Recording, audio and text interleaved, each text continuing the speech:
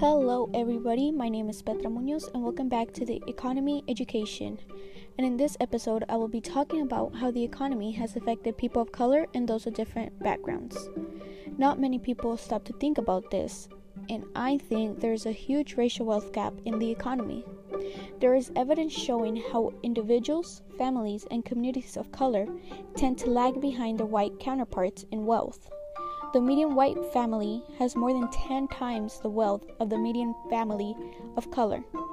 We all know that things like school, health programs, social security, and etc.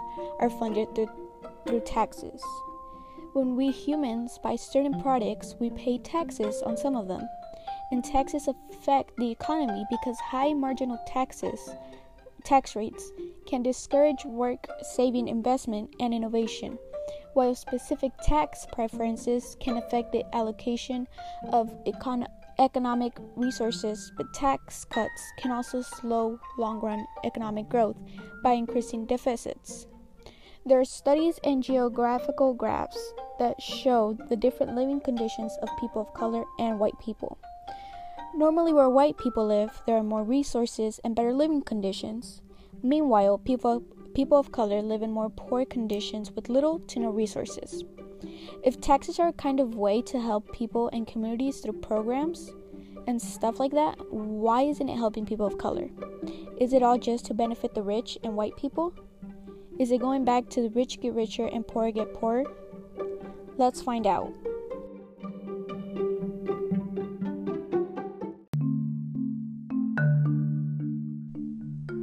Have you ever taken a look at your city or town and wondered if it's segregated?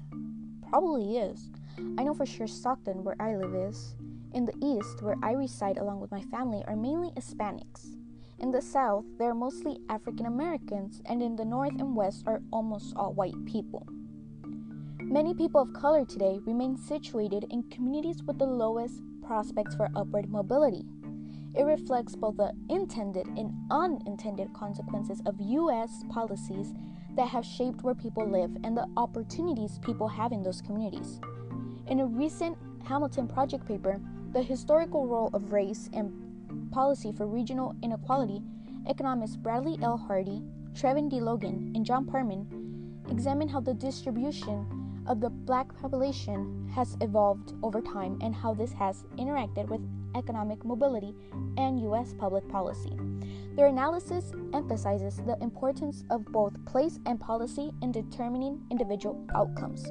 Counties with disproportionately high shares of Black Americans today are the same counties that had large Black populations before the Civil War, suggesting that historical conditions have had extremely persistent impacts on the outcomes of African Americans.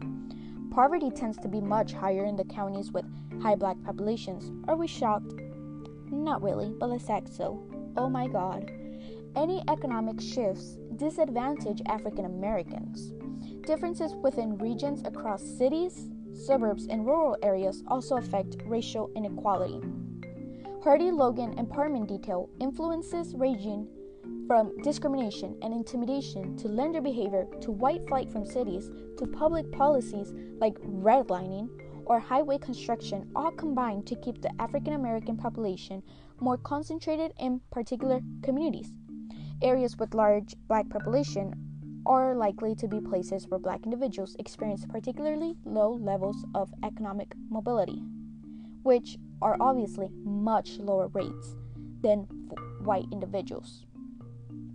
So, as Hardy, Logan, and Parman explain, there are a range of policies or practices that continue to disadvantage Black individuals and communities throughout the U.S., impacting the areas including public education, employment discrimination, the social safety net system, the criminal justice system, where we see poor outcomes for Black Americans. This just proves how the economy is not helping people of color and their areas where they live as much as the white people. Just contributes more to it. Now, the recession that began at the end of 2007 is another perfect example for this. The recession produced enormous hardships for households across the country, and it has structural problems already in place for minorities. The labor market has been particularly brutal, with high unemployment and job losses disproportionately affecting African Americans and Hispanics. Again, are we surprised? No. The disparities between minorities and white people have persisted and in some cases expanded.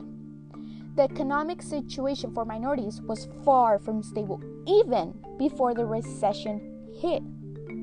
The reality that African Americans and Hispanic do less well than white Americans in good times and worse in the bad times than white Americans. The rate of unemployment is the most widely used indicator for the health and labor market. So then, in 2 years of the recession, the unemployment rate rose from 7.2% to 15.8% in both African Americans and Hispanics, while the white Americans increased 2.5%, and Asian Americans, theirs increased for 2%, which is way less than African Americans and Hispanic, which is wondering why they're also technically considered a minority. Like, is it just people of dark skin of color, or what is it? Now, today we're experiencing a major economic disaster with the coronavirus. Millions of Americans have now lost their jobs, and businesses are predicting diminished revenues and experiencing profound financial uncertainty. Nowhere are the effects of this current emergency more acute than in communities of color, which have long endured occupational segregation, economic exploitation, and employment discrimination. These factors put people of color at greater risk of unemployment, again, just like it did in the recession. Coronavirus does not discriminate based on race, but its economic fallout will affect communities of color more than others. Federal and state government must make it financially possible for people to stay home by expanding economic assistance programs, easing debt burdens, and protect against predatory lending and employment discrimination. So now, some universal policies include discriminatory provisions that prevent people of color from obtaining the full benefits to which they are entitled. This shouldn't be happening because they should receive their benefits no matter what.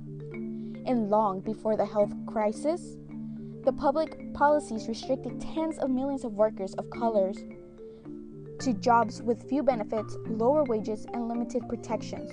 Workers and American Indian and Alaska Native workers remain twice as likely to be unemployed as their white counterparts.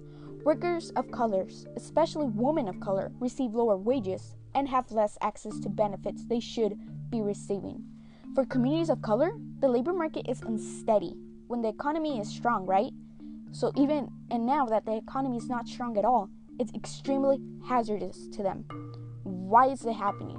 Is it because of the lack of knowledge, or is it just because of racism? We need to start thinking about these issues now.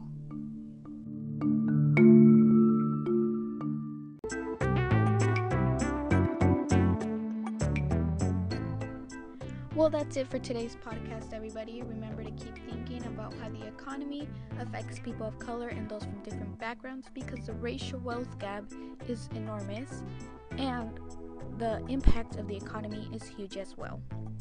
Please remember to keep social distancing and wear a mask at all times when you go outside.